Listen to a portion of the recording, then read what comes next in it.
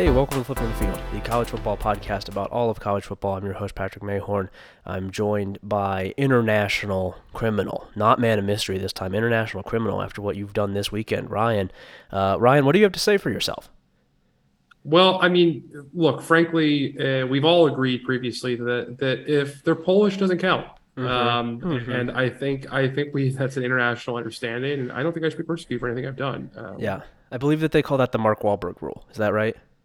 Uh-huh. Well, Patrick, that actually is a great. I didn't know you were going to do that little intro there, but I'm glad you did because I actually something I wanted to share with you today before we start today's episode. Okay. I found a fan. Usually, it's our good buddy and our colleague Ace Anbender who is digging up all kinds of historical football bullshit. Yeah. But which is I believe how he prefers to have it referred to as well. Yeah. But I was fortunate enough to stumble across something this week that I think you will find very amusing. Okay. Did you know that in the year 1939, there was a one-time only release of a college football all-Polish, all-American team? It was done by five American sports writers, leading American newspapers. The article was called "In the Polish Colony." Okay, love that. Love that. We need to bring that back. I think that should be, and I do really like the idea of like a reporter who has to go around and confirm which players are Polish. Like you can't just go off and you have to ask the SID. Like I need a full list of all of your Polish players, please. He's like, could you have them wear a gold star around practice so I can? Oh yeah, this is the Gold Star All-American Polish team. No, but yeah, I mean, it's obviously very, very amusing to me personally. They did this. The team, if you were curious, by the way, features famous former Iowa head coach Forrest Evashevsky. So that's huge for Iowa. Had a great week all around this week. So between this and their great game against Ohio State, I think they should be celebrated. Yeah, it was a really good week for Iowa football. It was a really, really good weekend for Iowa football. Things went really well for them. And there's no issues there at all. There was a time. It is very funny to think about. Like not that long ago, there was a time where that kind of thing was something that like every major newspaper in America would do. Is there's like the all Irish team in college football. And the funniest part is like the only person still doing it is fucking what's his name? Who's the numbers guy on Bill Simmons? Malcolm Gladwell. Okay, yeah. Right? Is it Malcolm Gladwell? Is that his name? You are barking up the absolute wrong tree. Malcolm Gladwell is like I think of him as the Bill Simmons guy, but he also has written several very famous books. They're all like total nonsense. Yeah. He did Outliers as his most famous one, but a bunch of others too. But he famously went on Bill Simmons' podcast and was talking about what if there was an all Nigerian basketball team and if like the Nigerian Olympic team was like all of the Nigerian descendants, and he was just including guys like all over Africa.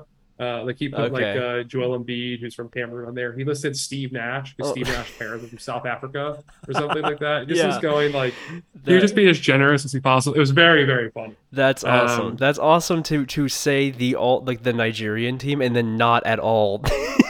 Why would you not just say Africa? Yeah. That's very good. That's I like that. He's the one who looks like if Bob Ross had like a really bad addiction to meth, right? That's what he looks like. That's exactly who he is. That's exactly who he is. All right, cool. He's also famously like pretty heavily involved in the Epstein flight logs. Yeah. I don't know if you knew this. He's actually an Epstein guy. So. Yeah, I did know that. That's like one of the two things that I know about him, and the other one is the Bob Ross thing. So really, I've exhausted my Malcolm Gladwell knowledge. That's about all I can do. Well, that's tough when we have Malcolm Gladwell week right around the corner. Yeah, now that we finished up Jamal Khashoggi week. It's Malcolm Gladwell week here at Flipping the Field.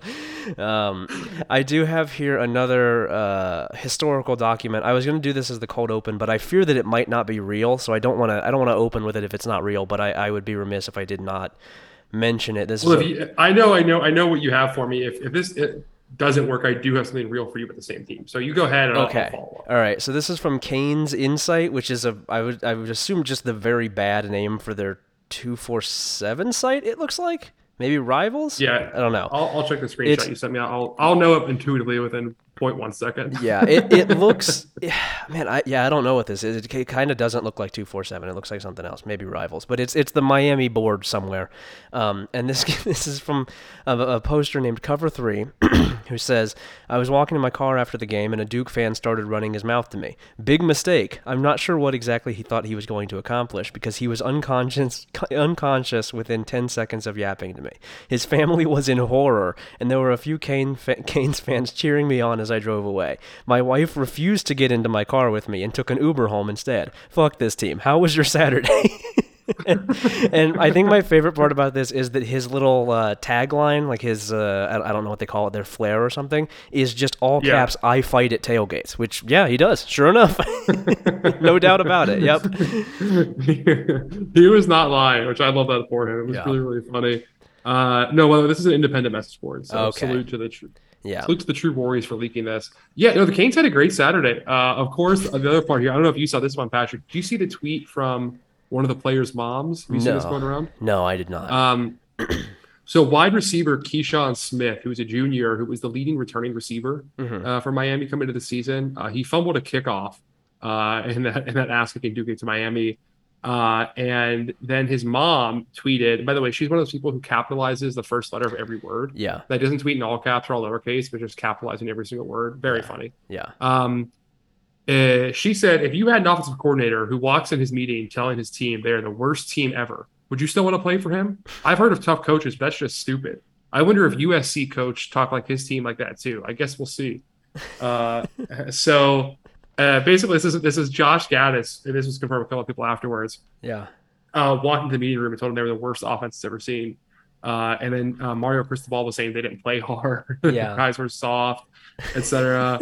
And then this guy goes and cries to his mom about it, who tweets it out. Just a terrible look. That program is in fucking shambles. Yeah, there are so many things that are bad about that, but I do think that one that might go underlooked that I do want to, or overlooked, I guess, underrated, that I do want to mention is that you and I spend an inordinate amount of time watching and thinking about college football, and I did not know who Miami's leading returning receiver was, and when you said that name, that was the first time I've ever heard of that young man. The funny part too is he's from San Diego. He's not even a South Florida guy. That is not what you want if you're Miami. I should know who your top receiver is if you're Miami. That's like the first thing I should know about Miami is that they have a really good number one receiver, not just like some guy. There's your issue right there. That's the problem number one. Problem number two is that it seems like Josh Gaddis is like one of the worst coaches in America, as it turns out. Not actually good, actually very, very bad, and like bad to work with, and doesn't really have any good plays, and was just sort of carried by a very good offensive line, which he's not alone on that Michigan roster last year. Quite a few guys did that, but damn, maybe shouldn't have hired him sight unseen. Miami, maybe not the best idea in the world. Yeah, pretty bad. Pretty bad if you're a Miami fan to be stuck with this now on an $80 million guaranteed contract. Yeah. I mean, and also like there's no, I don't think I see anyone doing this, but just to be clear, we are not accepting any kind of year zero talk from Mario Cristobal. Like with this roster talent, the transfer portal existing, the staff he has on both sides of the football, like he was given as much money as he wanted to hire anybody he wants. Yeah. And to go get any players he wanted. And this is the best he can put out there. It's fucking terrible. It's like I understand that the situation is what it is and whatever, but like you think about who he was mentioned in tandem with this offseason and what they're doing. USC is 6-1. LSU is what, 6-2 and in the top 25. That's who he was mentioned with. That was the level of a hire that people were describing that as. You don't get a year zero when you're like that. You don't get to jump from Oregon to Miami, where you had a perennial top 15 program, and be this bad. Like, they're not going to make a bowl game. They're really bad. We're going to talk about the game in a little bit, but no, can't do that. Cannot be doing that. Before we jump in here, we've got some games to break down. Also really quick. Sorry. So before we get, one more thing I want to say on him before we get into the actual games. Yeah. I do want to say that he also isn't even recruiting as well as expected. Yeah. Like they have the 11th ranked recruiting class in America and 9th on player average. Like all their NIL money's not even getting them like a top 10 recruiting class really. Like it's pathetic. I mean, like, what's the point in this? Oregon's in a better place without him, right? Pretty clearly. I mean, we'll get into that in a year. Yeah. But, Anyway, go ahead. Sorry. Yeah, it's cool. It's cool.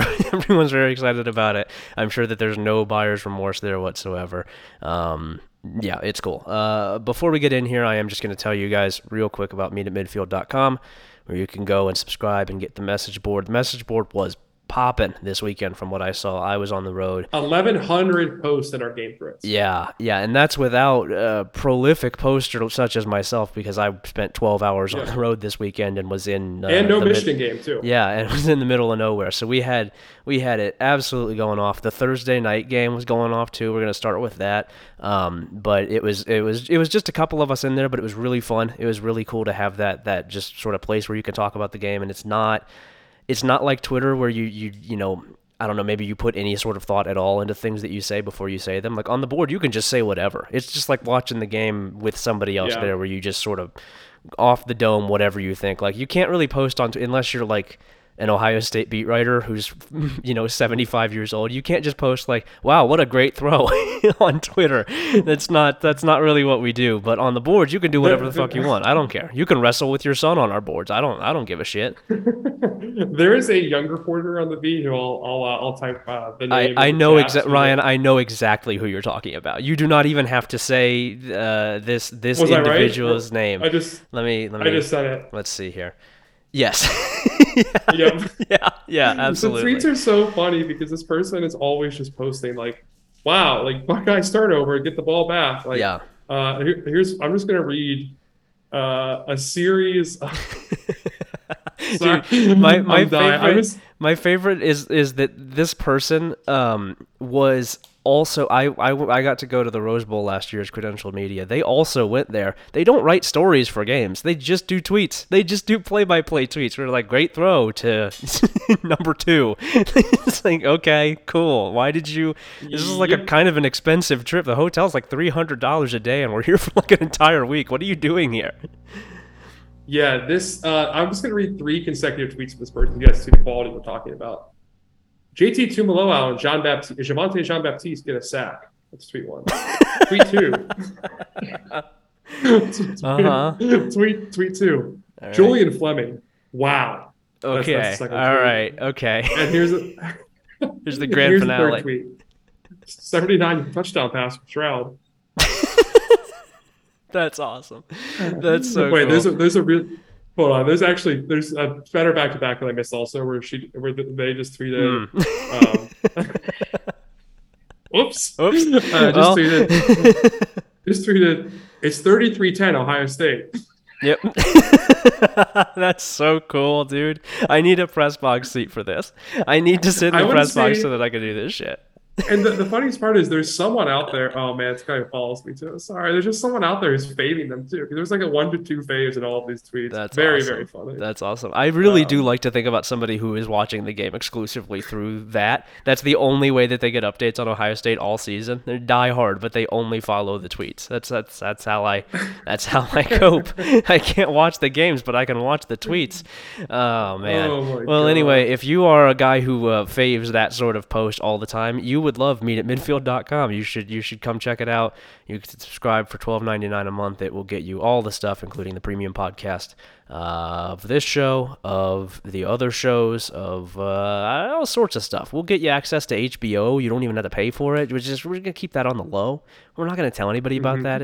That's just between you and me. But I'm also going to tell you guys about Home Field Apparel. HomeFieldApparel.com. It's high quality collegiate vintage apparel or vintage collegiate apparel. I don't know, one of those. And if you use the code MEETATMidfield in the promo code section where you would put that sort of thing, you're going to get 15% off your first purchase of a shirt, of a sweatshirt, of maybe even some pants of some sort. I mean, they've got all sorts of stuff. They got the big 3. They got shirts. They got sweatshirts. In some instances, they got pants. And what more do you need than that? That's what I say is if you get those 3, you're good. You're covered. That's the food groups is shirts, sweatshirts, and pants. That's it. That's all you need. And we also have, I'll be tweeting about this tomorrow on the social media accounts. Keep an eye out for this, but with the exact details. But we have a giveaway happening this week too. That any new members to Meet at Midfield or any existing members can be entered into a raffle to potentially win a series of Meet at Midfield gear. You can get kind of if we're going to waste of gear, I have these exact details on the social media account tomorrow. I don't have it written down. It's very poor planning for me currently. But keep an eye on social media accounts tomorrow. We'll get it sorted. And I'll have or probably today when you'll listen to this, I'll have the full details posted on there. Yeah. There will be a giveaway happening with some Component Apparel gear. So keep an eye out for that. I'll be tweeting things like home field apparel. Wow. Like, yeah. Shirts just went up 33.10. So that nature. Ryan, there's a question. I'm going to speak on behalf of our listenership here because there's a question that I'm sure everybody is dying to ask. Does this stack? Can you enter both this and the Ryan Donnelly Fuck a Fan challenge? Does it stack, or do you have to just pick one? Well, Patrick, unfortunately, as you well know, the latter challenge is at a much higher price tier. There's only accessible on the Immediate Midfield OnlyFans. Which is dropping this week as well. Ironically, the shirts will be giving away. I wasn't going to mention this till later, but the shirts we are giving away from Home Field Apparel are actually game worn by me. These are the shirts that I'm wearing to watch Ohio State games. You can get it delivered right to your house. You can get one of those trading cards that has like a cutout piece of the shirt. And it's not like distinguishable in any way. You're just like, wow, yeah, sure enough, looks like it was on the shirt. You take a big whiff of my shirt. It's pretty big deal if you're one of my big fans out there. So keep an eye out for that. That is also unfortunate in retrospect that we didn't name the forum OnlyFans because it's only for fans. I mean, that's what else would it's that's just what it's for. It's for fans only. So it would only make sense. All right, recap Thursday night. Troy 10, South Alabama 6. I believe you and I were both locked in on this one. I watched every minute of this that I could. I watched the entire second half. I saw bits and pieces of the first half, but I watched the entire second half. If you did not watch this game, do not let the final score trick you. This kicked ass. This was awesome. I really, really enjoyed watching this game. Yeah, I was stealthily catching some snaps on Georgia Tech and Virginia because I just want to see that disaster happen in real time as well. But I was watching the vast majority of this game, and my God, what a defensive battle! John Summerall and Kay Womack are obviously two of the best defensive minds in college football, and I mean, really, really fun to watch. Just with the blitz off we had in this game, these guys were teeing off the blitz. Basically, both quarterbacks were in hell. This whole time. And there were several in the second half, like sustained drives getting down into scoring territory, scoring adjacent territory, and then the defenses on either side just lock down, and then it's nothing. It's either a field goal or it's absolutely nothing. It was really impressive. It was really an impressive football game. South Alabama ultimately ends up coming up short here, and I think that you could look at this if you're just box score watching and you could think like, well, why didn't they run the ball more? They couldn't. They absolutely couldn't. Troy shut it down. Every time in the second half South Alabama even tried to run, it was a tackle for loss. It was nothing. It was really impressive. It was really, really impressive from Troy. They obviously Carlton Martial is sort of the guy who everybody knows, but they have a defensive tackle whose name I'm going to try and pull up because I don't remember it off the top of my head, who was playing through injury, was injured earlier in the game, and then came back, and basically the entire fourth quarter, whenever he was on the field, he was making a play. Like he blew up almost every single South Alabama play for the entire fourth quarter. It was nuts. It was really, really impressive to watch him play. And then Yam Banks and Darrell Luter on the other side are both excellent as well. And we have been privy to that in that South Alabama secondary. But like, this was great. This was just a great, really, really high quality game. It was exactly what I was hoping it would be. I really enjoyed myself here. Yeah, awesome football game. Happy to get some midweek action going, and I think this is kind of the part of the year where a lot of the midweek games start picking up steam too, right? Yeah. Like we are well into like the best time of the year for the midweek games, and some of these high profile G5 games get put on these opportunities from ESPN, CBS Sports. So hopefully it keeps rolling this way. Yeah. Unfortunately, the Friday night. It was T.J. Jackson. That's the defensive tackle's name. He was awesome. He was really, really good as was Martial. But this was great. Yeah, the Friday night games, not much to speak of. Western Kentucky stole a win late from UAB. Yeah. But not much else besides that going on.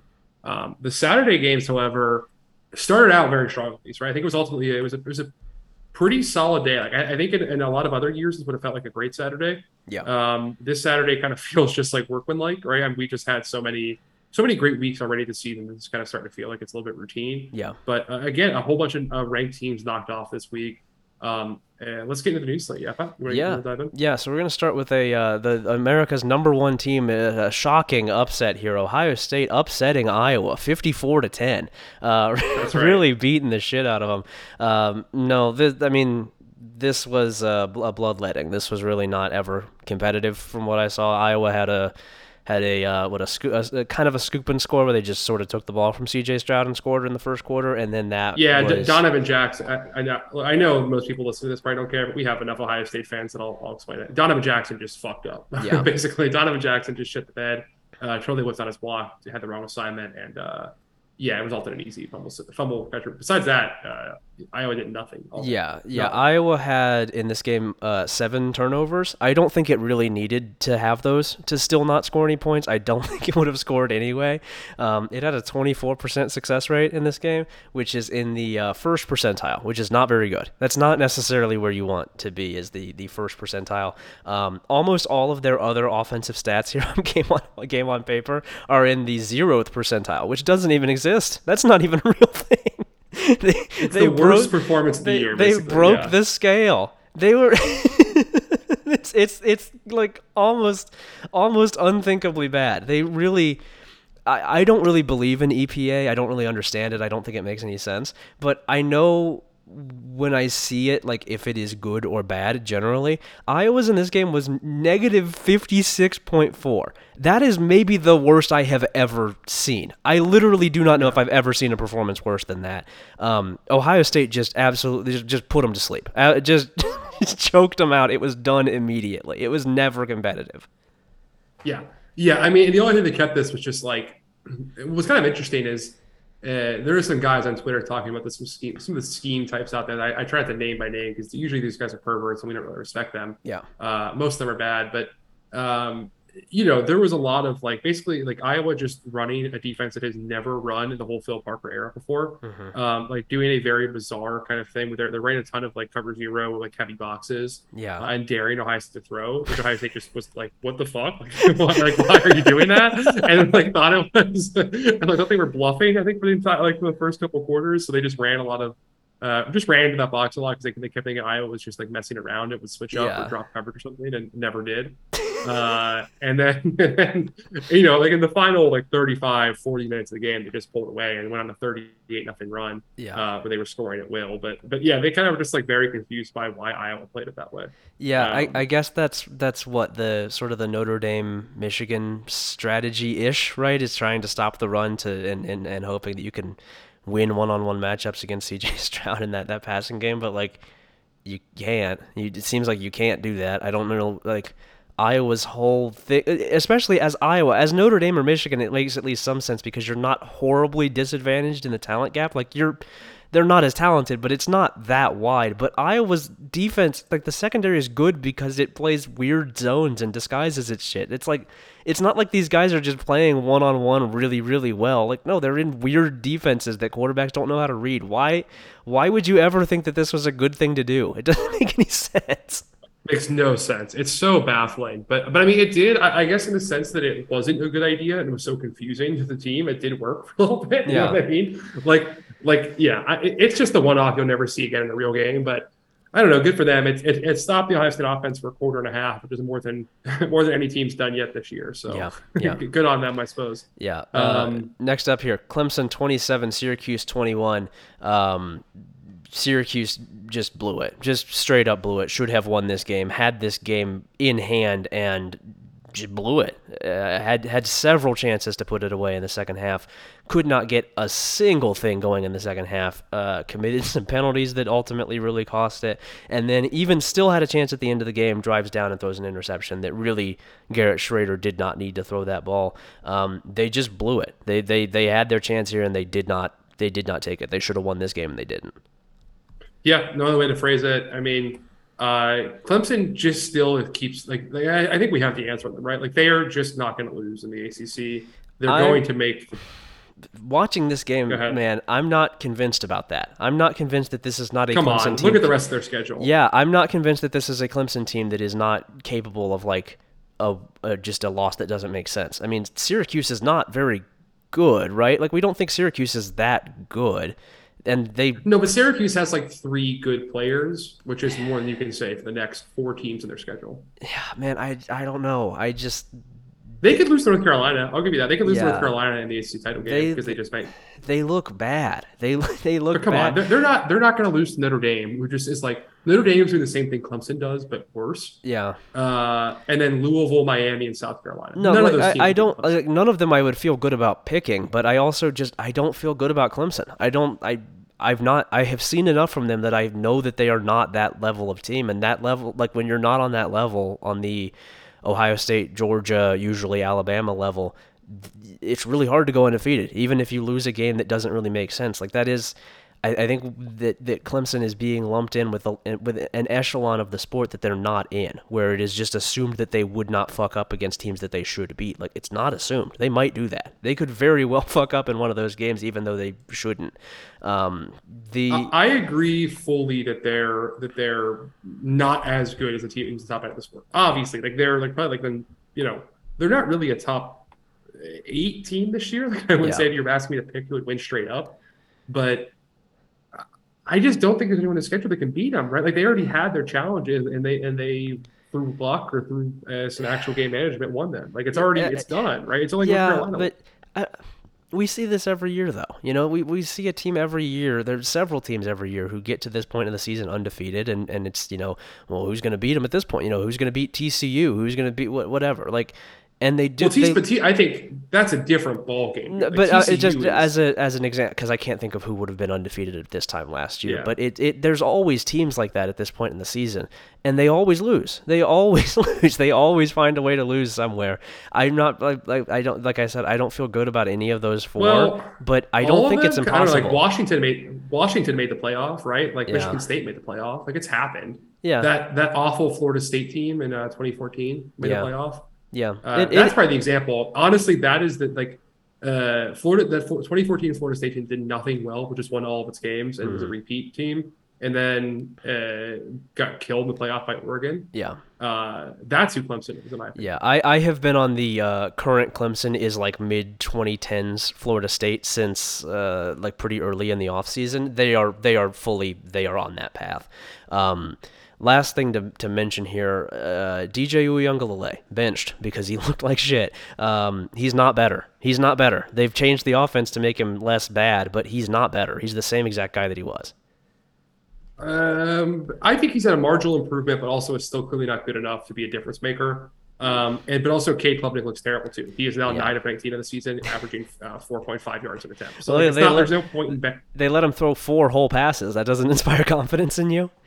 Well, I mean, I'm just saying, like, I don't think you've seen anything from Cade in his 5 games he's played in to make it worth benching DJ, because at least DJ has a rushing threat to involve here, and has something to which Cade I think probably does not at this point. Yeah, I don't know. I am kind of look. This is a take that I'm sure that you will disagree with, because I know that you liked Cade as a recruit, if memory serves. He was really good. Yeah, I think that he is the Tate Martell of this era. I think that he is a guy who won a whole lot and was rewarded for it with his ranking, and does not have the ability to actually back it up. He might not be as disastrously bad as Tate was, but I think that he is that kind of guy. I think that he has benefited quite a bit from winning, more than he has from being good. I guess we'll see. I think he was a guy that, all these top quarterback competitions did really well. And also, it's hard to say, when you see a guy play at the highest level of Texas high school football and then win all of his games against other, blue chip recruits, and also beat them at all the competitions in the offseason and, look better doing it. Yeah. At a certain point in time, if you just keep winning all of those things, it matters, right? I don't know. Maybe it doesn't. Maybe I'm wrong, but yeah, we'll see. I think if anything, it's the lack of development and the lack of receiver play and lack of offensive play calling is going to do him at Clemson. Yeah, that is the issue too, is that he's playing at Clemson. That's not a good place to be right now. that's bad for quarterbacks as it currently stands. Yeah. No, I don't believe in Clemson. I stand on that. Syracuse should have won this game and didn't, but this Clemson team is not not the one. Not doing it. Cincinnati 29, SMU 27. Cincinnati really, really, really tried to fuck this one up, but they managed to hold on. SMU's 2-point conversion try at the end of the game fails. Would have gone to overtime. Almost certainly would have gone to overtime. Ben Bryant does indeed get the nod here instead of Evan Prater. He was questionable because of an injury. He should not play anymore. Ben Bryant should not be the quarterback. He's bad. He's not playing well. I hate to say it, but I did tell you so. Yeah, it's just not. He just hasn't translated because he was better than this than at Eastern. He was better than this, and he's just not. There's something wrong with him. I don't know what it is, but there's something wrong with him because he's not the same guy. And I don't think it's that steep of a climb to, from the MAC to playing SMU's defense. It's not that big of a difference. This defense also sucks just like the MAC defenses do. He just doesn't have it in that same way. And Cincinnati's receivers have not been amazing either, and they were without Tyler Scott in this game. What's his name? Is it Tyler Scott? Yeah, Tyler Scott. Yeah, they got a couple Scotts. Tyler Scott, also a guy that played basketball at my high school. So love that. Yeah. But this was, the offense right now is sort of the Charles McClellan show. And I think that if you're going to do that, like, just put the better runner in at quarterback. Like Evan Prater, we know is a better runner than Ben Bryant. If you're not going to be able to pass successfully anyway, you might as well make the running game more viable. Yeah. Prater is the better recruit. I think he's been better on the actual field. I think he's just better. I think he's just a better player. Yeah. So I did not watch this one live. Do you know, did Tanner Mordecai get hurt, or did SMU finally do the right thing?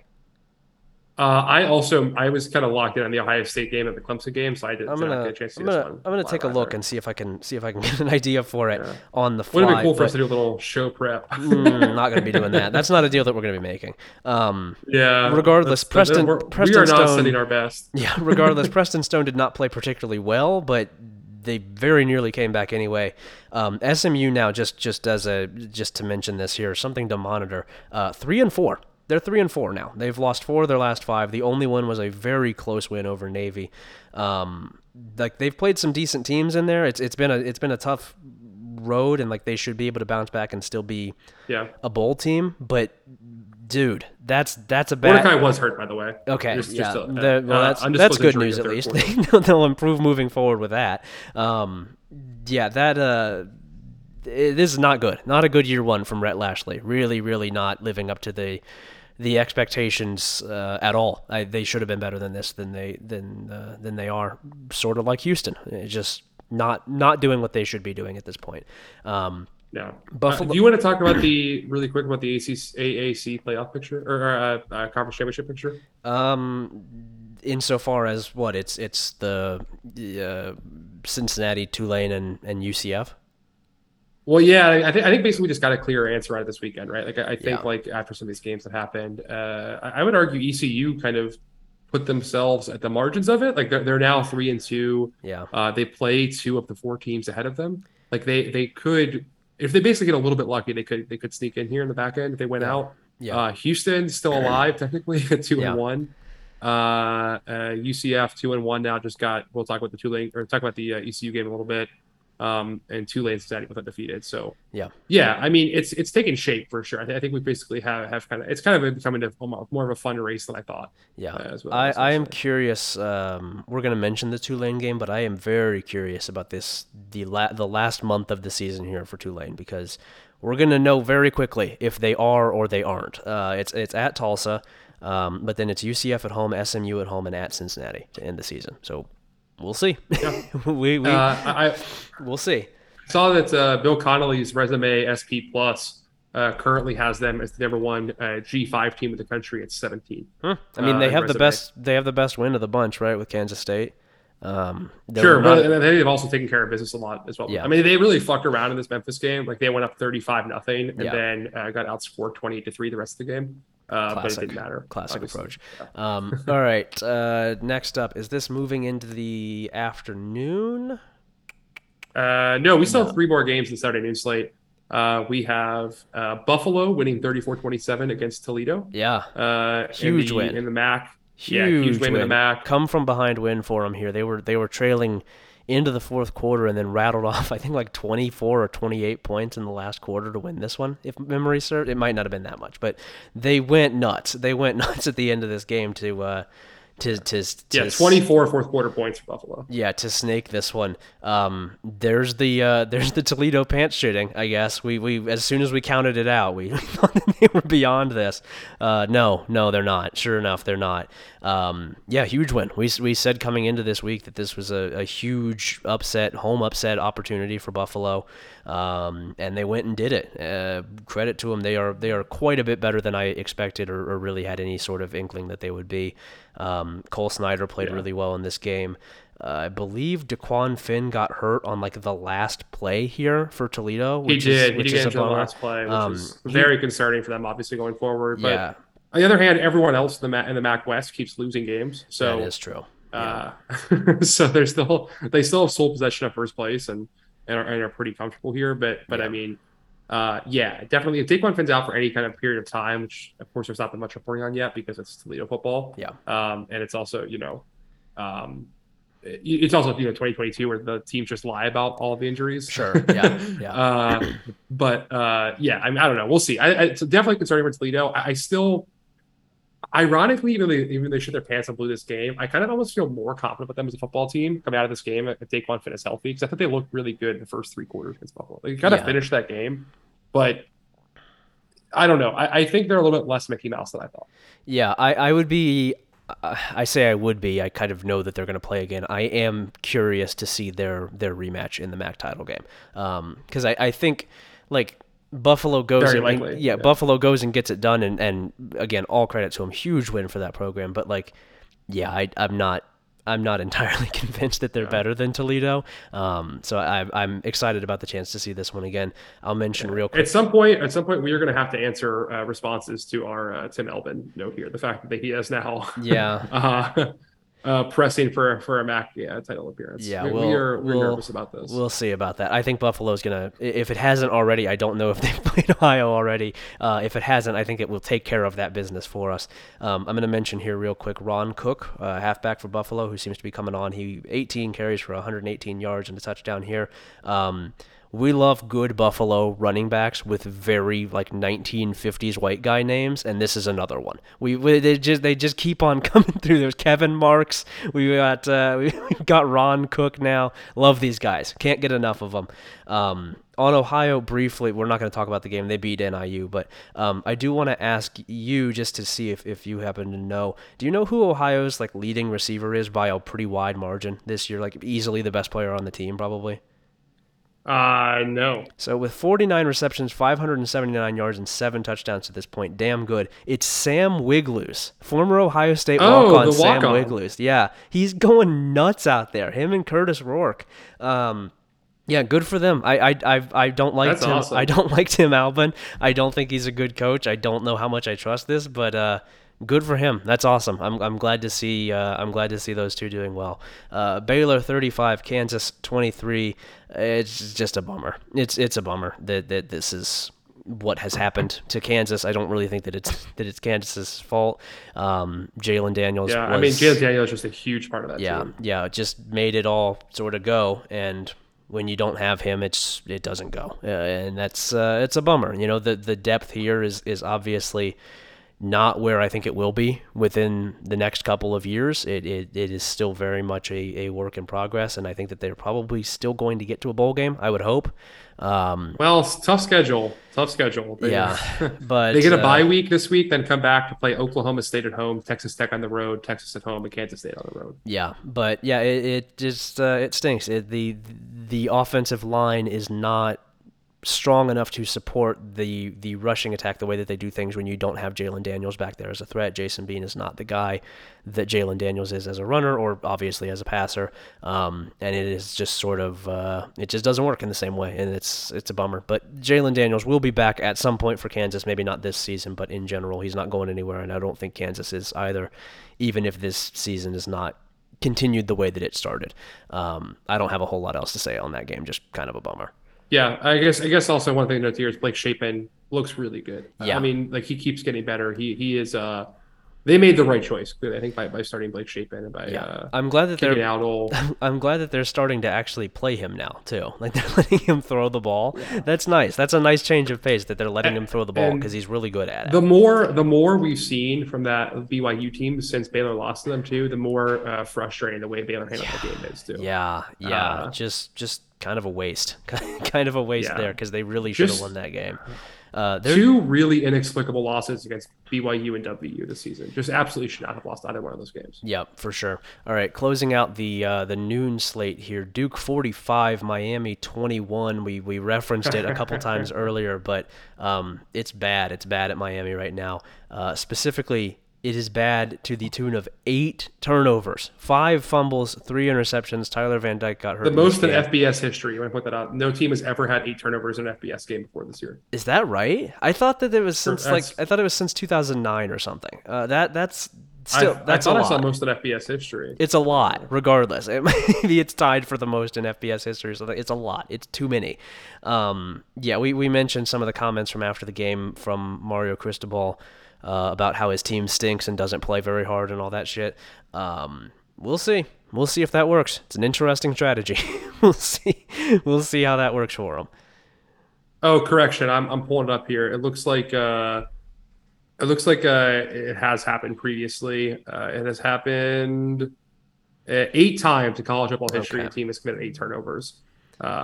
This is the first since 2017. So just a bad tweet I saw out there. So I'm gonna blame that on somebody else. They're in good company then.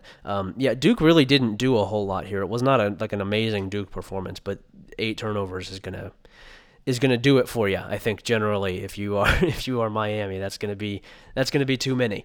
Wouldn't recommend doing that. You have any thoughts on this? No. Very funny that they did the. Very funny they did the breaking the U over the knee thing at that celebration. The Duke player, yes. breaking the U over his knee. Very amusing. I really did enjoy that. But generally, no. Miami sucks. Just a joke of program where I talked about him. Yeah. Let's get into the Saturday afternoon game. I think this is probably the best slate of the day. Yeah. So Oregon won 45-30 at home against UCLA. Did you watch any of this game, or were you driving? I was driving. I was listening to it on the radio, though. From what I gathered, this was sort of a game state loss for UCLA. Yeah, neither defense made a stop until the fourth quarter. Okay. Or basically UCLA settled for some field goals early on, and then Oregon got an extra possession off a successful onside kick in the second quarter, and that was the ball game. But no, Oregon's defense actually never forced a punt the entire game. Okay. They had an interception in the fourth quarter, and that was the only stop they got. Every other UCLA possession ended in a score. Yeah. And UCLA forced 1 punt on the day by Oregon. I'm looking at a 0% stop rate here for Oregon. That's not very good. That's not very good at all. Yeah, it's man, it's tough. I don't know. No, I don't know. Oregon, I mean, it's a nice win for Oregon. Obviously, UCLA was undefeated coming to this game. I just still don't really think very highly of Oregon. I think their defense is really terrible. It was a game state win for them. Their offense is really impressive. It's been really good so far this season. Yeah. Kenny Dillingham is leading the charges at the moment. So is Bo Nix. Just a shocking world, honestly. Not sure what to do with that. Yeah. Not sure what to do in a year where Kenny Dillingham, Bo Nix offense is like crushing teams. Very disturbing to see. Yeah. But I don't know. Like, I think Oregon is a pretty meek football team. It's probably going to get smacked when it plays like Utah again. It always does. I just hope Utah makes it to that game. Or do they play the regular season? I have to double check that. Hard to say. Impossible to know for sure. There's no way to check. Oregon. I know Oregon misses USC. Let's see. They do play Utah, in fact, in the second to last week of the season. Yeah. They have a 3-game stretch of Washington, Utah, and Oregon State. So I'm sure they'll make it through those. You really could not play 3 more different teams in consecutive weeks. That is 3 very, very different football teams right there. Yeah, well, Oregon's offense looks good. The skill position guys here are really impressive. Bucky Irving, Noah Whittington played some. I thought he played well. Troy Franklin has been good all year. Bo Nix gets the ball to him. He does. I'm still kind of waiting for the Bo Nix game. We got one this year already against Georgia, and I think that is always a risk. But that they're just the margin for error here was really low because UCLA's defense was not getting off the field, and it had the possession taken with the onside kick and had a turnover, and just that was it. That was the game. It was not taking advantage of scoring opportunities to their fullest extent. Turning the ball over once, losing one possession. That's it. That'll do it. Good win for Oregon. Disappointing from UCLA, but I think that they are still well on their way to, honestly, I think they're probably going to beat USC, and I don't know that's going to be super close. So well on their way to 11-1 still. We'll see. Excited for that one still. Oklahoma State 41, Texas 34. They're not as good, I don't think, as we thought they were. I don't think they're as good as we thought they were. Yeah. I tend to agree. I mean, they just really shit their pants in this game. Quinn Ewers looked terrible. Yeah. 3 interceptions. The last one, he's also 19 of 49 of the day, if I recall correctly. The last interception, ironically, he was actually dealing on that last drive. And then he had like 2 great completions. And then a pass bounced that would have taken him down into the 25-yard line, bounced right off his receiver's hands to interception. Mm-hmm. Once he finally started playing well, the rest of the team failed him, which was very, very funny. Cool. Yeah. A lot of pressure from Oklahoma State. Texas defense had a really bad fourth quarter, which I think is all people watched of this game, but mostly played well. They just didn't tackle in the fourth quarter, but mostly was a fine unit. They just were getting screwed over by the offense. Yeah. Really bad day from Quinn. Really bad day from Texas offense. It seems like fourth quarter. Oklahoma State. It seems like fourth quarter tackling has been kind of an issue for Texas, which is a bad quarter to not be able to tackle in. I think if I was picking one quarter that I would really want to be able to tackle in, it would be that one. They should do something about that because that's 2 games now that they've lost because they can't tackle in the fourth quarter. That's not great. So I did not get to watch this one live because I was in the car, but I'm curious. I'm going to ask you. Why did Bijan Robinson not carry the ball more? Why did he only carry the ball 24 times? It doesn't seem like they had any answer for him. Yeah, I don't know.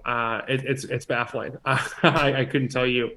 It's just Sark, right? I mean, it's just what Sark does. He's now. Yeah. I actually pull up the exact stat here, but like they just lose close games constantly, right? It's just like what he's done at Texas every single time. Yeah.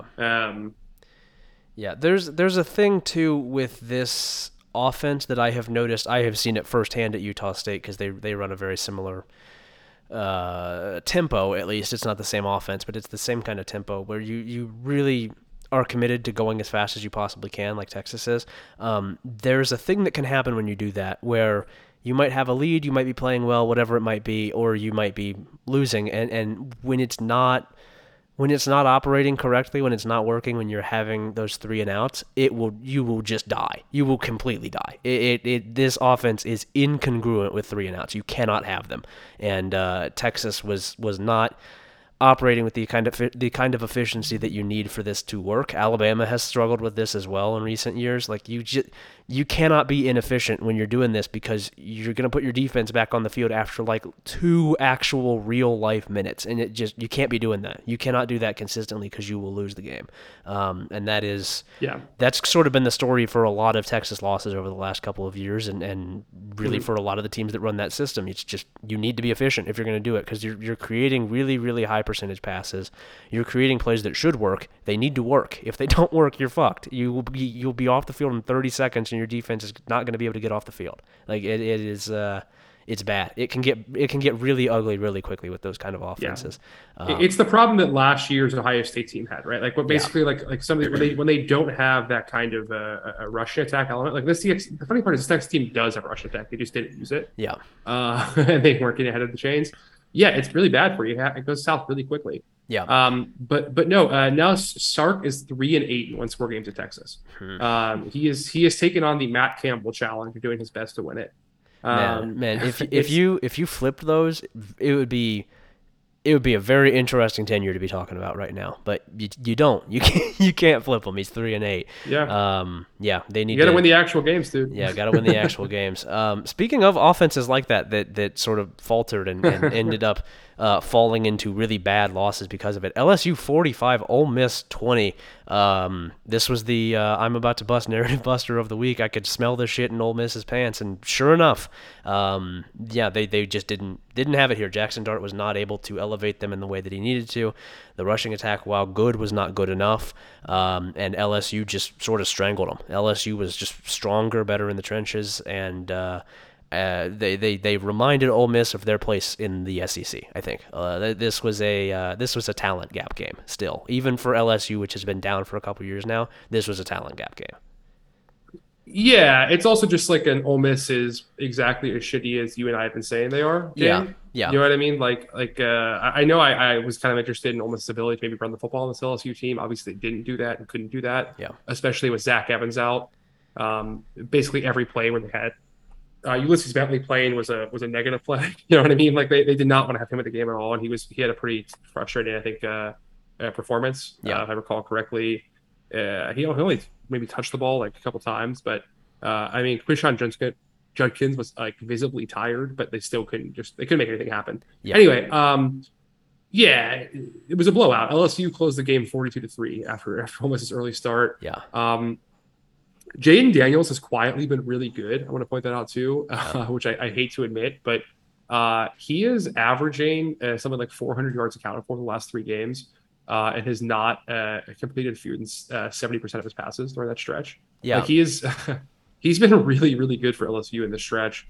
I still don't think it's like anything where I would take him seriously over any sort of like a real opponent. But yeah, LSU is probably going to finish second in the SEC West and win, I don't know, 9 games. That's a good season. Yeah, absolutely. That's a good season. Jaden Daniels specifically as a runner, man, Ole Miss had no answer at all. Just no answer. Nothing going on. Like they had never seen it before. Just baffled, bewildered, looking at a quarterback who can run. Just no answer at all. Yeah. I will say this too, by the way, if you're Ole Miss, you're going to lose to Alabama next week, right? That's going to be your 3rd loss of the season. Yeah. You finished the year at Arkansas. No, 3rd. They already. No, they were undefeated. They lost. LSU, I said. Oh, LSU. Sorry, I thought you meant Ole Miss. Yeah. Yes, that'll be you're it. Good. Yes. Yeah. They play Alabama next week, or so they get a bye week. Then Alabama. Then they go at Arkansas, home against UAB, at Texas A&M. Careful here. Careful. Yeah. all I'm saying is careful. Don't get too high on the horse just because you beat Ole Miss. You can fuck those games up pretty easily. Just be real careful to end the season. Although on the other hand, too, like getting a bye week before you play a pretty takeable Bama team means you can win the SEC still. Yeah, man. I know that, like, I would say that I feel I know it's foolish to believe in Brian Kelly, but like I don't think it is. He does this pretty consistently. Like he's an asshole, and it seems like I don't really know why people would want to play for him, but his teams are good. His teams win games. They win probably more games than they should. Everywhere he goes. Yeah, it's hard for me to imagine that he's gonna fuck it up down the stretch. Like they're pretty consistently ready to play, and if they're not ready to play, they get ready really quickly. Like their halftime adjustments this year have been really good consistently. They've been really, really good. So I think it's probably going to be a pretty strong finish for them. Man, back-to-back road games for Alabama at LSU and at Ole Miss. After losing to Tennessee, and then also I know they beat Mississippi State pretty comfortably because Mississippi State didn't finish any of their drives, but were, I believe, outgained on Mississippi State in that game. Yeah, had the ball moving them all day. That defense is not fixed. It's not getting fixed. Yeah. The offense also is still just Bryce Young and Jahmyr Gibbs. Yeah. Look, I don't know that LSU is going to have the offensive firepower to do that, but I will say LSU's defensive coordinator, Matt House, knows what he is doing. And if Bill O'Brien... Which is so funny. Yeah, and if Bill O'Brien doesn't know what he's doing, it could be trouble. That could very much be trouble for Alabama. It is funny that Matt House has learned how to coach. I don't know when he did that. Yeah, he was really he was a bad DC at Pitt. He had to drop down to FIU. Yeah. And get a job there. And then he made it back up to Kentucky. He was pretty good at Kentucky, I think. And then But did he get fired there? I don't remember No, what happened. But I don't think he got fired. I remember him being pretty good there. I mean, their defenses have been good for a while now. yeah, he was DC 2017, 2018, then took a linebacker coach job for the Chiefs. It's kind of weird though to like leave a DC job to be a linebackers coach, even in the NFL. Yeah, yeah, and then to come back, yeah, that's a strange career path. Liberty 41, BYU 14. Jesus Christ, good God, I mean it's really bad. Yeah. The defense at BYU is pathetic. It's pathetic. It's really, really awful. It's soft. They look slow. They've had some injuries. Jaron Hall has not been fully himself, but what a disappointing season from BYU. Really bad. Really embarrassing. They should not be like this. Yeah, no other argument for it. And fucking Liberty is basically doing exactly what we talked about with TCU too. Like they had some lucky wins or some close wins early in the season, kind of hung in there long enough to figure some things out, and now seem to be actually getting shit correct. Like maybe that's generous to say, but they are now starting to kind of figure out after going through 3 quarterbacks what their offense is supposed to look like. 7-1 on the year. Yeah. Their only loss came by 1 point on the road to Wake Forest. Mm-hmm. They've beaten UAB. They've beaten BYU. Yeah, they get a chance against Arkansas in 2 weeks after the bye week. They very nearly won that. Like the Wake Forest game, the score is very much reflective. Like it was I think it was a 2-point conversion that didn't work, and that was the game. Correct. That's like that. Yeah. And they had some very lucky moments in that game, but still. Yeah, Hugh Freeze. I mean, he can fucking coach. It's like the Brian Kelly thing. I don't like Hugh Freeze, but he can coach. His teams are good. His teams are consistently good. Another team. I think the funniest outcome is if someone in the Big Ten hires him. That would be really good. Nebraska hires him. Yeah, beat the SEC to the punch. Just get him at like I don't know. Indiana head coach Hugh Freeze for our Indiana followers would be so funny. Oh God, like, they would be so mad about that. They would love it, dude. Are you kidding? They would love it. They would be so mad when he gets hired, and it would be so difficult, the cognitive dissonance when it works. Like oh my God, that would be very, very funny. If you're an Indiana fan, send us your opinion of what Hugh Freeze would do at your school with a picture of Kramer the dog attached. Yeah. If Kramer's not involved, I'm not going to read it. That's that's my rule. I have a filter. Another team who I think has kind of done this, where they started off the season lucky and they have since become good. You mentioned them earlier. Tulane 38, Memphis 28. Not as close as the final score indicates. Great transition, Patrick. Great work. Michael Pratt gets the job done here. Does what he needs to do. Tyjae Spears looked really good. 24 carries for $125. They jumped all over him, and then, like you said, sort of just sat on it and let Seth Hennigan come back a little bit. But good win. Another good win for Tulane. And they have that very interesting last month to end the season here. On the other side of things, Memphis, it is time. He's not the guy. Move on. Ryan Silverfield is not the guy. Move on. Get this offseason, move on. It's coming. Come on. It's just, no, this is not it. He does not have it. The offense does not have it. The defense certainly does not have it. They're wasting time. You're just throwing years away for no reason. The AAC is about to be wide fucking open. You cannot have that with this guy at the helm. You can't. Memphis needs to be ready for the moment, and he is not going to be the guy who can do that. Absolutely not. Yeah, it's time to call it. I think very clearly. I mean, shit, they could probably hire Willie Fritz if they tried hard enough. Like it's a better job than Tulane, right? Like just go get that guy's go get their coach. Yeah. No, I don't know. Hire Hugh Freeze. Go get someone serious. Oh my God. Football games. Oh my God. Hugh Freeze at Memphis. Oh my God. Yeah. Oh my God. They'd be so fucking good. They would be so good. They'd be the best team in the G5 overnight. Shit. They would be recruiting like a pretty good SEC team. They would recruit out of their fucking minds. That was his era. That was where he cut his teeth, was Memphis.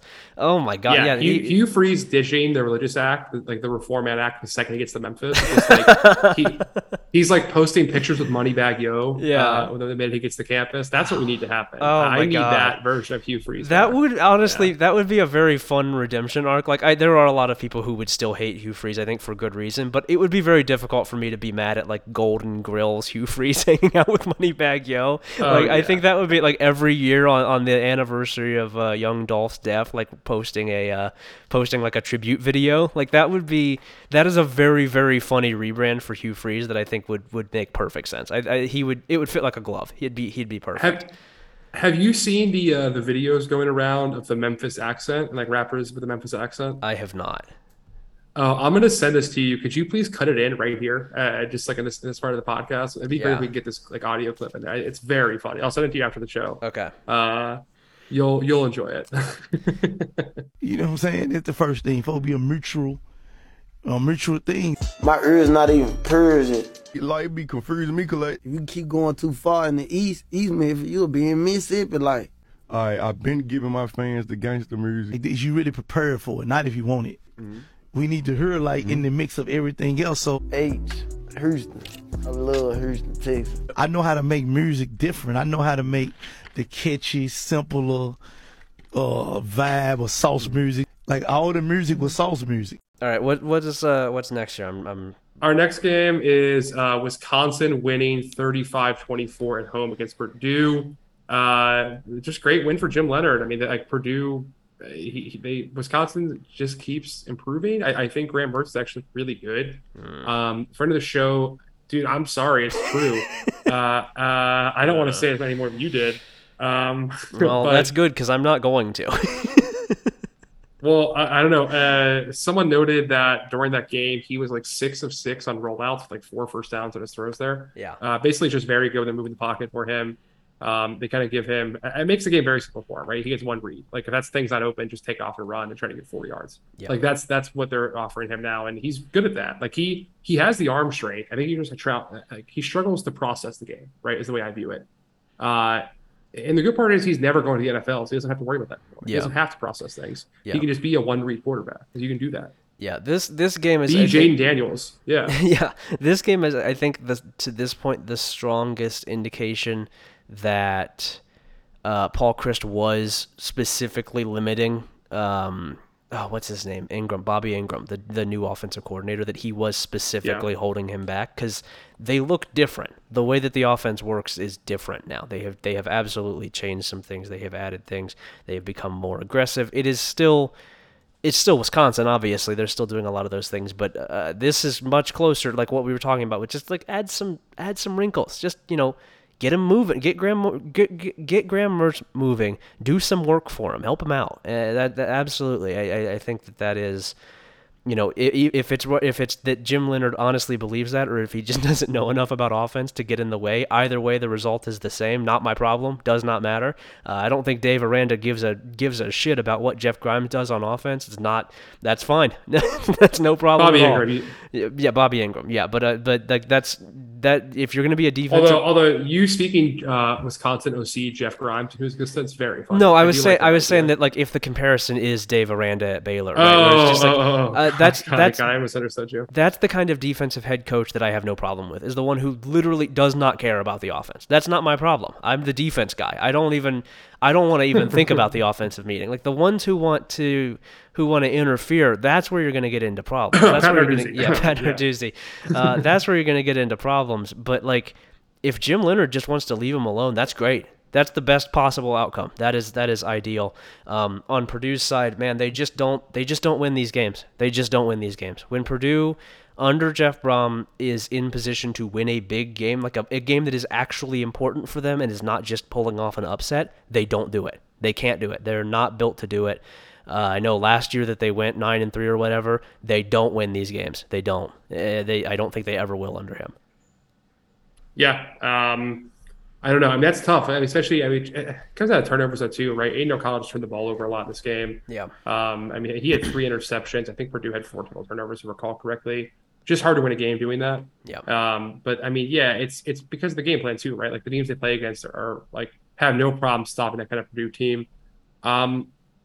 I don't know. Like they're getting everything they want out of their receiving production too, right? Charlie Jones was really good. Payne Durham was really good. Yeah. Aiden O'Connell was getting yards, even throw the ball over. Like at a certain point, I don't know. It's just not working for Purdue, right? Like this was a bad loss to take. I know Wisconsin's a good football team. They're going to be turning around, but now, Purdue is probably going to finish like 3rd or 4th in the division and going to go like 7-5, on the optimistic side. Like it's a pretty tough year for them, and I think pretty disappointing. And I think Brom is probably going to tap out and go to Louisville, right? It's probably about time.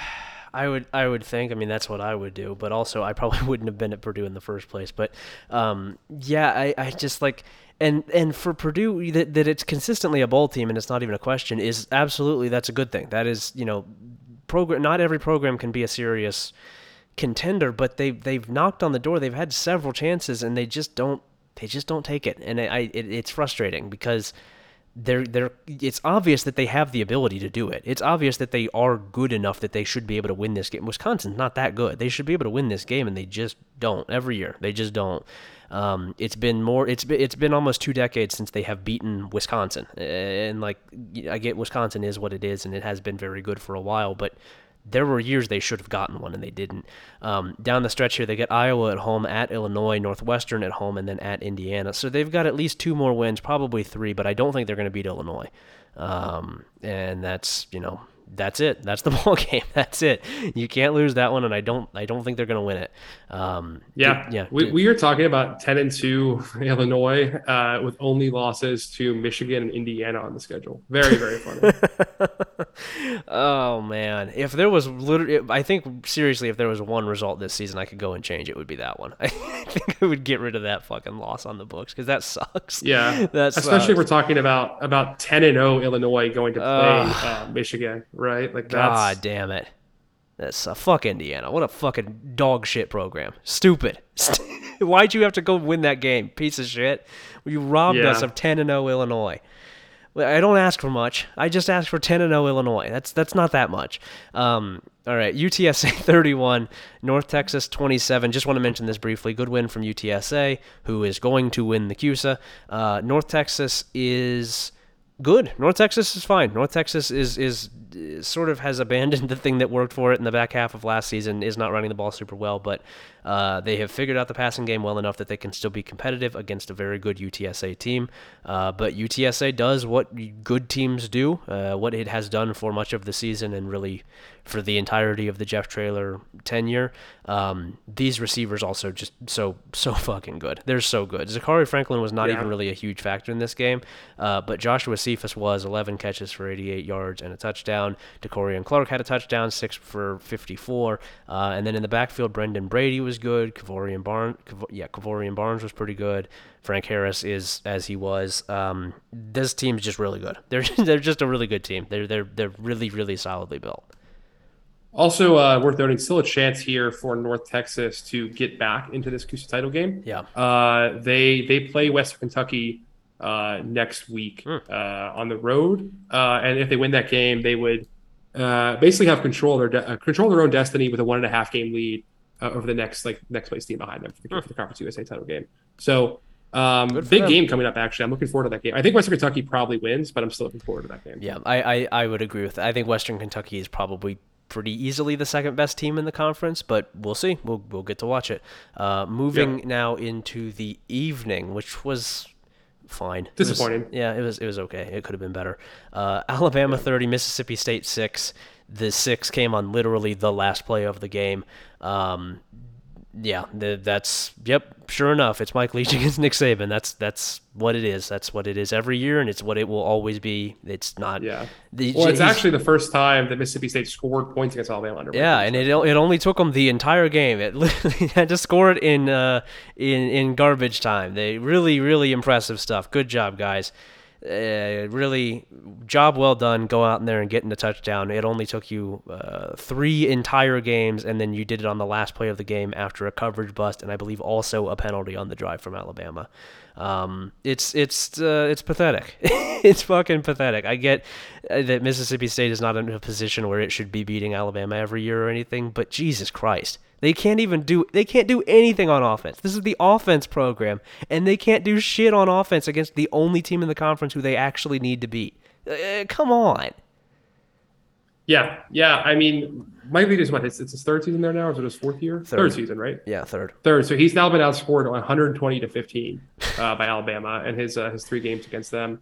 Like you said, not expecting to beat them, but with the defense they have, just do anything. They have a pretty solid defense this year. Just do something. Yeah, I mean, like they've had some injuries, but no, it's pretty bad. Obviously, losing these games back to back to Kentucky. Alabama is tough. They get a bye week now.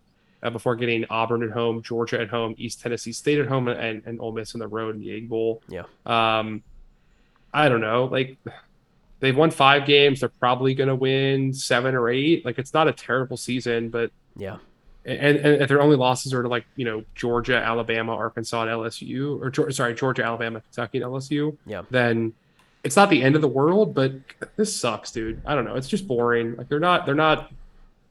Mississippi State can do better than this. I'm bored. Yeah, I'm bored. ECU 34, UCF 13.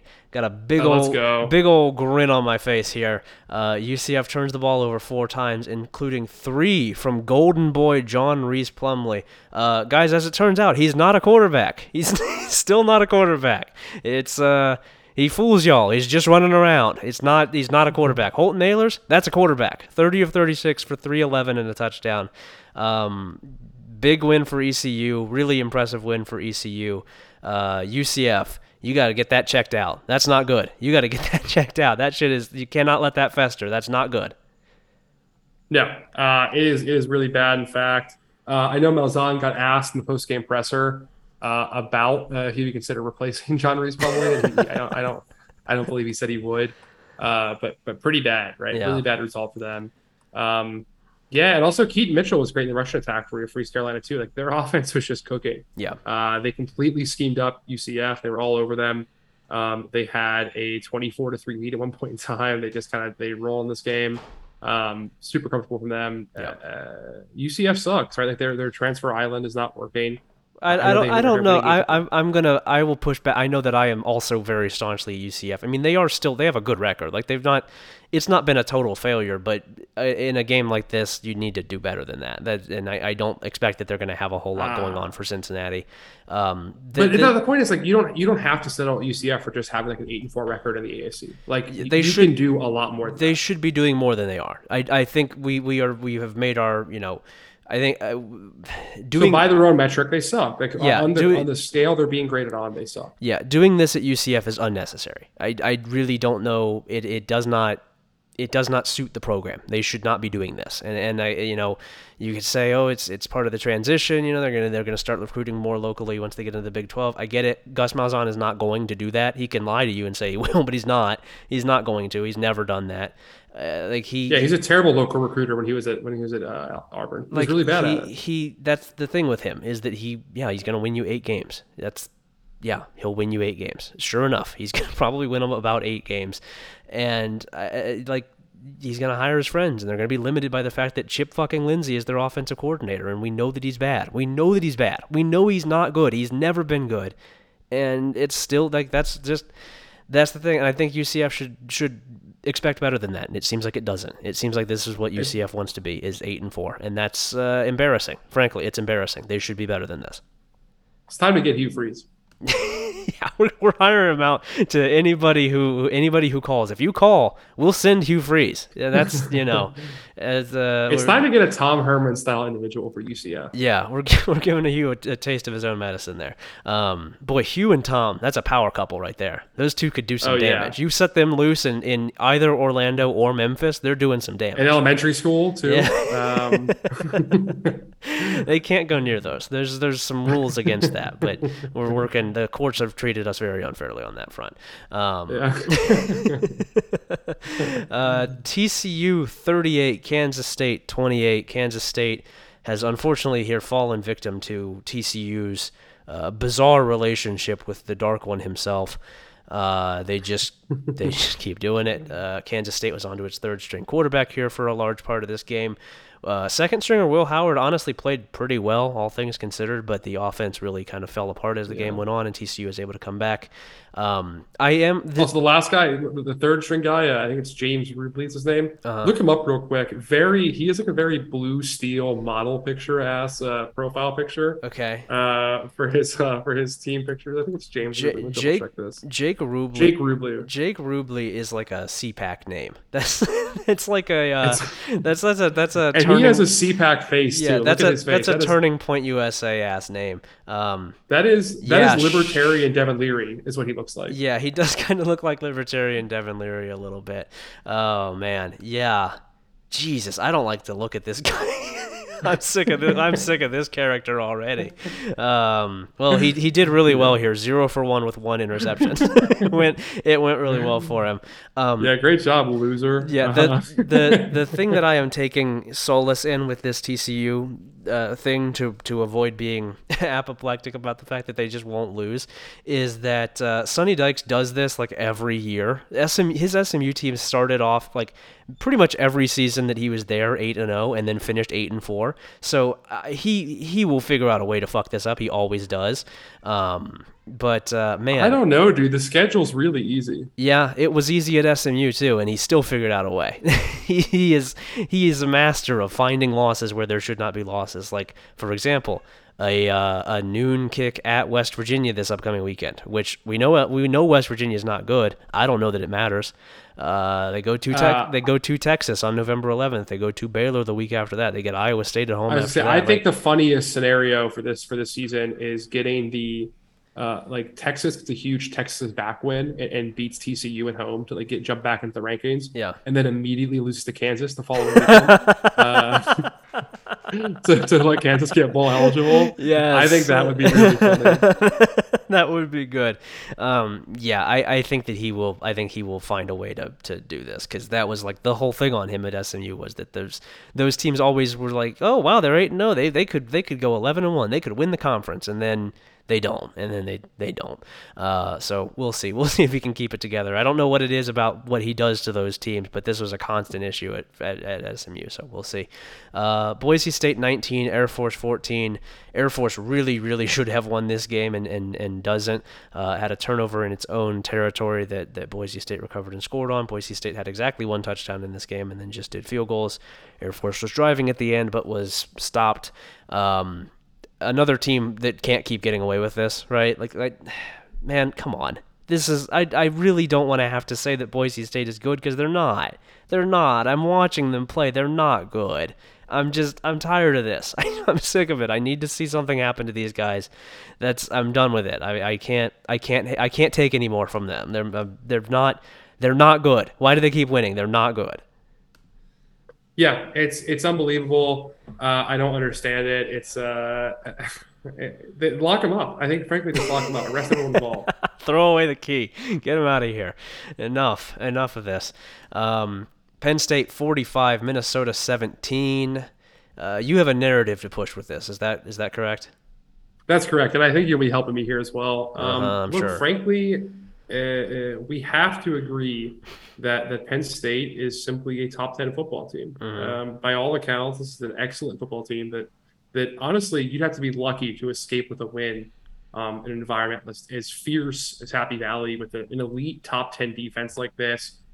Wily veteran quarterback Sean Clifford throwing 4 touchdowns most of his games. Yeah, I mean Penn State is a near playoff contender, honestly. Mm-hmm. In most of the leagues, the league weren't as tough as the Big Ten. You don't think this team's making the playoff? Mm-hmm. We're going to do narrative, counter narrative here. My counter narrative is that Cincinnati had a better schedule last year than Ohio State has this year. Cincinnati played better teams last year than Ohio State. Well, it's hard to say. Yeah. Not worried about that. But in actuality, Minnesota, as much as I dog and make fun of Tanner Morgan, mm-hmm. I don't know. Boy, it seems like the guy behind him, not a whole lot worse. Yeah, not good. Also, his name is Ethan, which I like. We love an Ethan. That's a real name. That's a name you can name your child, your beautiful baby boy. That's Ethan. Yeah. Hey, Ethan. Yeah, that's bad. Hey, how about this? When they had the baby, the doctors were telling them, "Don't drop that thun-thun," huh? Remember that song? Yeah, that's probably what it was. You got to think that's probably what it was. That's probably what they're saying. That's the running theory on Minnesota backup quarterback Ethan. No, but the Minnesota defense is falling apart. I mean, they're cooked, right? This is a cooked product. They're going to keep dropping down SP Plus and other rankings, also in the actual record throughout the rest of the year. Yeah. Well, the good news is that the defense is going to get it's going to get 5 consecutive games of antibiotic that'll try and help them here, because they get. I'm looking at the schedule now. They get Rutgers, Nebraska, Northwestern, Iowa, and Wisconsin. There is no better cure for a bad defense than those 5 games. Okay, holy great. shit! That's going to prop up Penn State even more than in that case, which is great for me personally. Yeah. Yeah, I mean, I don't know what to say. It's Minnesota, right? They're just the same team all the time. Yeah, it is so They're gonna do exactly what we didn't we predict them to just do this, where they were gonna like, pretty much. be mediocre but somehow win 8 games. That's what they're gonna do. Yeah, they love to do that. It is also every time I look at like the team page for Minnesota, seeing Tanner Morgan's little picture always makes me laugh. He's so funny looking. He looks so aggressively 28 years old. It's endearing. I'm gonna miss him when he's gone. Like I know he's not a good quarterback, but it's very funny that he's still there because he just looks like fucking PJ Fleck. He's not beating the looks like me charges.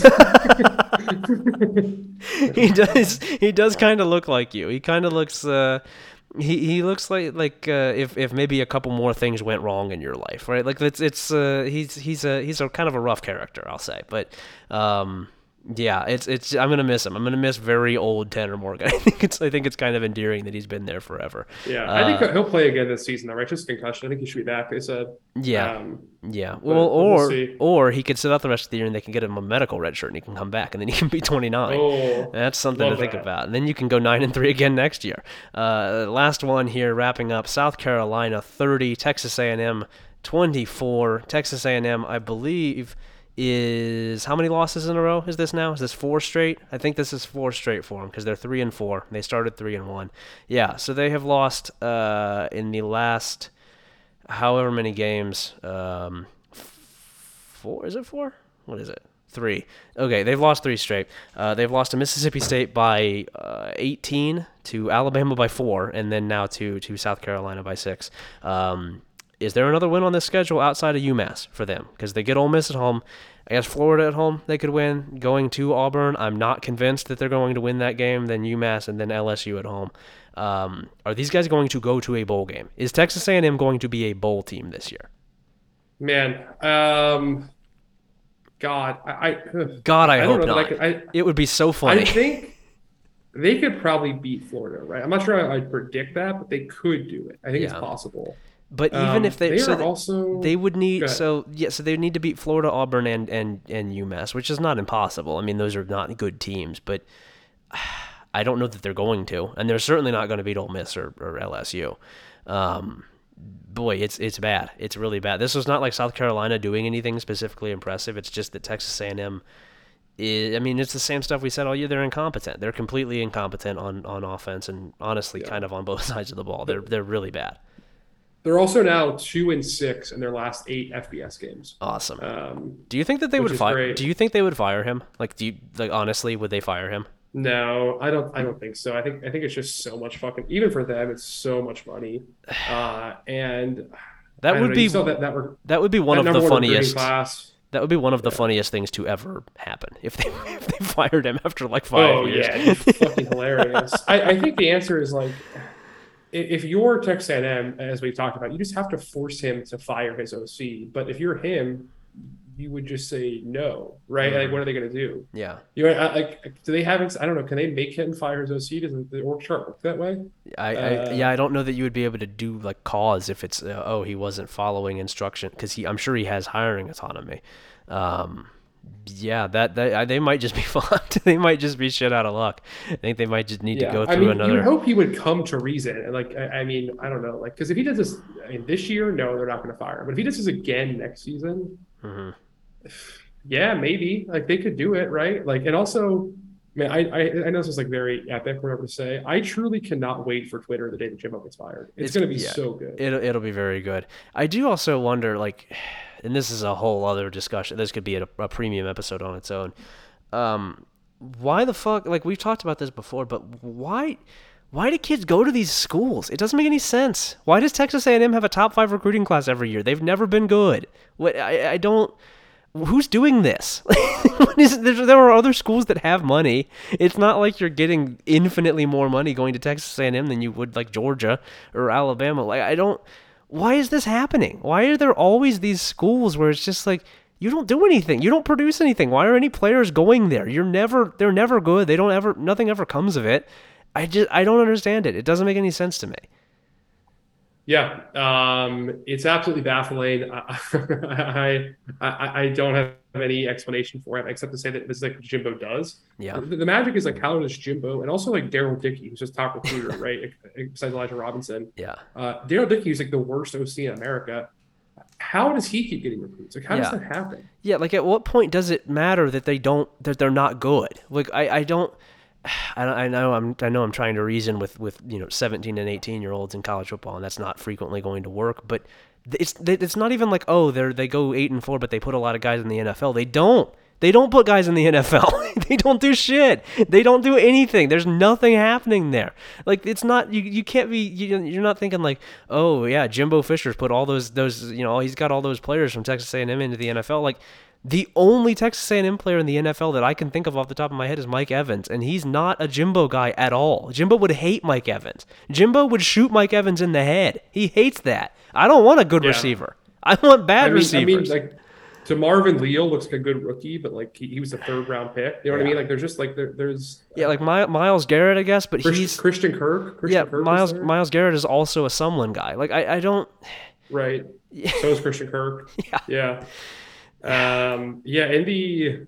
My God, they had Dalen Mack. I guess he was all right, but that was also a Sumlin recruit who Jimbo kept. Jesus Christ. Yeah, nothing fucking going on here. Kellen Mond. We love Kellen Mond on this show.